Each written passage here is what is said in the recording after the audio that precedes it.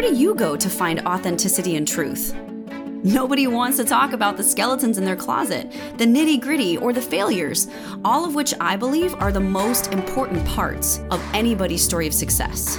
This is a place where we say what nobody else is saying. Truth with Tara. Welcome to the fold. Yeah, it's true that you don't gotta dig deep to get the dirt on me. Go on and try to take the mess I made and throw it in my face. I'm gonna let you. What's up, guys, and welcome to Truth with Tara. Today's episode is all about destroying the perfect. Ooh.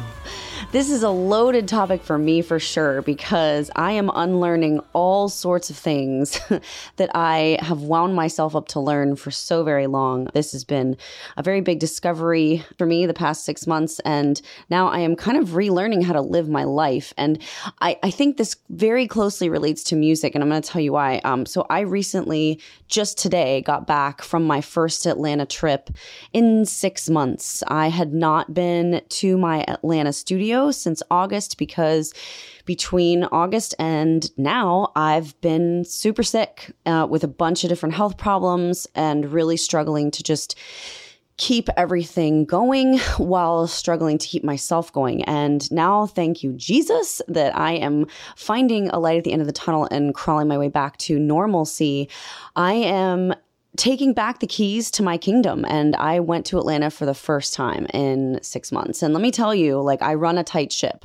So I was hopeful that I would go to the space and expect it to be as I left it. And for the most part, it was. But there were moments of sadness as I got there, because it felt like I had been gone a long time. There were little things that needed repaired or replaced. And, you had this sense that time had gone on, and my perfect little environment that I'd created for myself, for my coaches, for my clients up there was less than perfect.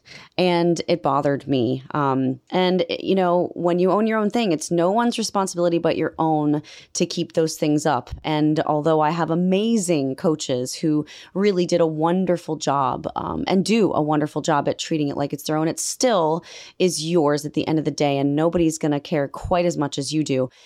As I was there in Atlanta, when I go up there, I love on my coaches. I usually take them out to dinner. I hear about their personal lives. I invest time into them. We film tutorials a lot, and I also do continuing education with them so that they are pouring from a full cup and not an empty one into their students, and they're getting the latest and greatest information from me. I also give them the chance to do a Q&A with me and ask me any questions that they have, any problems or concerns with students, any good things they want to highlight, etc. So when I was doing this continuing ed, one of my more seasoned coaches, who has a lot of advanced students, a lot of artists who are, touring and auditioning for big things and, professional level students, said to me, I get the whole trying to perfect voices that have a lot to improve on. But what happens when you get an artist who comes in and they sing their faces off and they're pretty much perfect?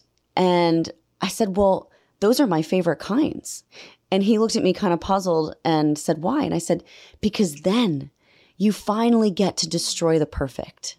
And he looked at me and he was like, whoa. And I was like, yeah.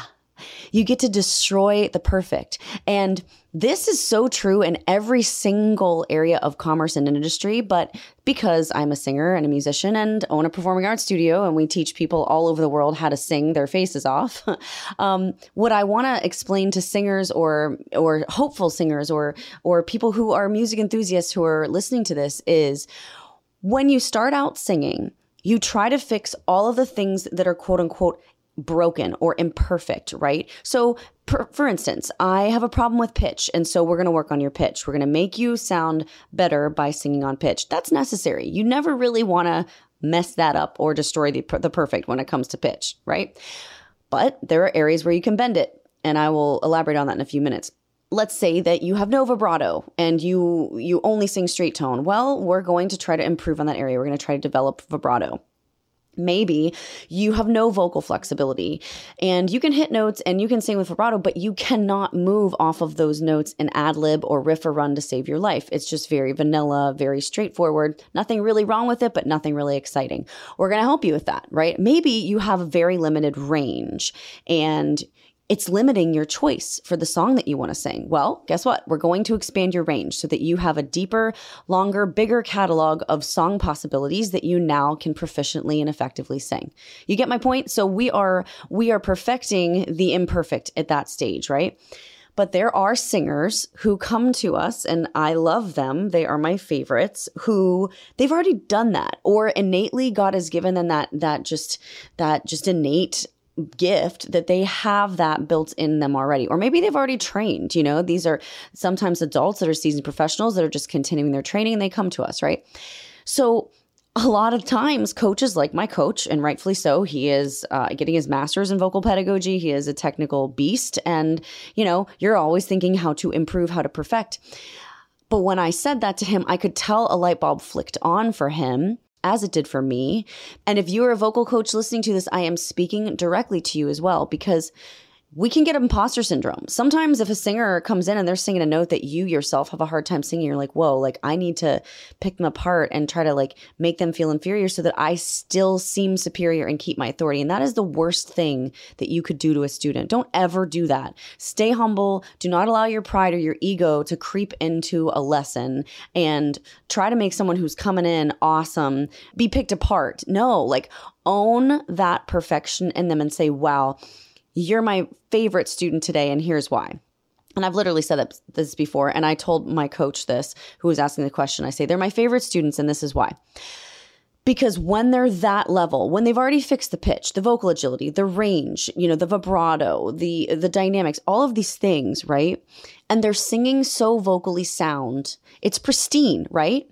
But where is the really picky stuff?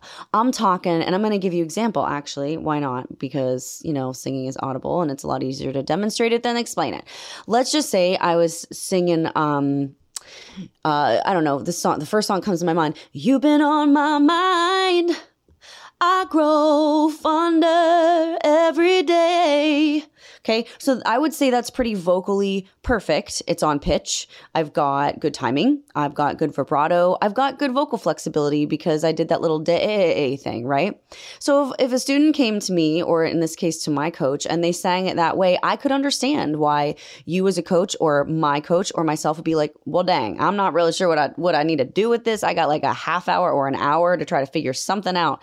But that's my favorite part, because I would say to that person, yo, you're killing it. And now, because you're killing it, I am going to destroy the perfect within that. And I'm going to make it now sound like an artist. And I'm going to make it now sound like something that grabs inside the center of the heart of the person that's listening to this. And I'm going to pull that heart closer to me as the singer. I'm going to make them feel something to the deepest part of their core, as if it were them singing it themselves.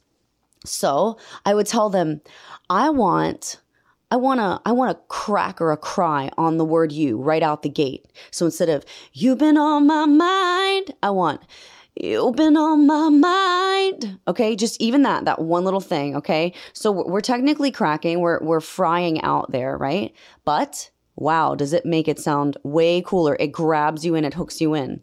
Now, I want you to darken the tone on the word on and make it sound a little more ominous, a little more soulful, okay? A little more longing.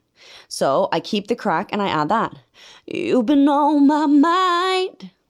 Do you hear the difference now? From you've been on my mind, which is perfect, there's nothing wrong with it, to you've been on my mind, you've been on my mind, right? And I could go on. There's so many little things that I could add into that. I could add a vocal swell. I could add a decrescendo. I could add breath. I could add a hold. I could add a riff. I could add a run. The endless possibilities, right, are just in front of me. And when I explained this to my coach, he was like, wow, I didn't think that by trying to mess it up, that it would actually sound even more perfect. I'm like, exactly. And for you fashionistas, you girls out there with amazing hair, right? With the long hair, you know as well as I do that when you go get your hair done, okay, what is the very last thing the hairstylist does before you walk out of that place? She can curl your hair. She can spray it. She can do all these things, but you know that she's going to have you flip your head upside down and flip it back up again for the final touch because she's essentially messing up the perfect that she just did. Or he, whatever, barber, whatever. He's or she's destroying the perfect. And I just love that visual of like flipping the head down and flipping it back up because that's exactly what I was telling my coach to do. That's exactly what I tell my students to do. And that is exactly what I try to remember to do when I'm singing myself. Because at the end of the day, my studio is beautiful. And you know what? If a battery needs replaced or a light bulb needs to be fixed or if the signage needs to be cleaned, you know what? That just shows me that it's being used. It's being used a lot and all the time to where things run out. And yeah, I wasn't there for 6 months and it hurt my feelings, you know, but I'm back. I took back the keys to my kingdom. And yeah, you may have worked all this time to sound so great and so perfect. You might have a 4-year degree in vocal performance. Ooh, girl. Ooh, boy, good for you. You come to us at Terra Simon Studios, we're going to mess all that up because you need it. You need the foundation of perfect, but you also need to flip that hair down and then up again in order to make the perfect really, really perfect, which is destroying the perfect and making it imperfect. And man, that's just been a metaphor for my life lately. And I don't know about you, but it really takes the pressure off, doesn't it? I think that for the last year, I spun myself into oblivion, burnt myself out, and almost damn near ruined an organ. You know, all because I was going after so hard, going after really, really good things. And I was trying to perfect and execute all of it immediately at the same time to perfection. And man, has the Lord taught me in the past 6 months, not just with my life, but coming back to my studio and coaching my coaches and singing again and really just embracing, my gosh, can I even say this? Can I even say all the way down to my body, which by the way, I've never been bigger. And I look at myself in the mirror and I'm like, oh my gosh, like you girl, you got to get it back. You got to whip that back into shape, you know, but 6 months of, you know, not working out, not salsa dancing like I love, having a very strict and weird way of having to eat, you know, it takes a toll. It really, really does. And yet I am being so careful to be kind to myself and to love even the imperfect in my body right now, because I deserve that. And so do you. You really do. You really, really do. And I could venture to say, you know, I was in a bodybuilding competition this time. It was like a few months ago, like probably like, I don't know, like a year and a half ago at this point, if I'm judging by the months. And I was way thinner, way more toned. And yet I was never more unhappy or judgmental over my body than I was then and there. And so I remember that feeling. And I'm just trying my best to convey to you that in every area of your life, bodily, spiritually, vocally, career-wise, you know, it's really important to learn this fact of destroying the perfect and the beauty that lies within. I really don't want to live the rest of my life striving for perfect. It's freaking exhausting. Like, aren't you tired? You know, I was tired already, like fighting to get better health-wise. Fighting to be perfect as well as fighting to be healthy is just not feasible. Like maybe in heaven, but then you're already perfect, so it's a moot point, right? But like down here where we is right now, it's completely pointless. So I just want you to take stock today of what it is that you're holding on to that you think, well, this is my thing. Like this is where I shine. This is my perfect. And I want you to think of ways that you can destroy that. And I'm not saying like be bad. I'm saying be better than perfect. Destroy the perfect. Make that change, those simple little changes that as a voice creates artistry, or as a body creates self-love, or as a coach creates way more creativity than imposter syndrome. You have what it takes to overcome this in your mind. I have what it takes to overcome this in my mind. And I'm challenging you today as I challenge myself. Let's just, maybe have a little fun this week and destroy the perfect. Thanks so much for listening, guys. I love you so much, and I'm grateful for all of you who listen to these podcasts. Stay tuned for the next one. I'm going to be talking a lot more about my upcoming project for Red Pill Records and the Red Pill Pledge. We're going to be getting into the steps of that as I prepare to go to Dallas to cut the lead vocal soon. Thanks so much for listening to Truth with Tara. Remember to rate, review, subscribe, and share. And if you have any questions or topics you'd like me to cover in future podcast episodes, don't hesitate to email info@tarasimonstudios.com. Yeah, I know that you don't gotta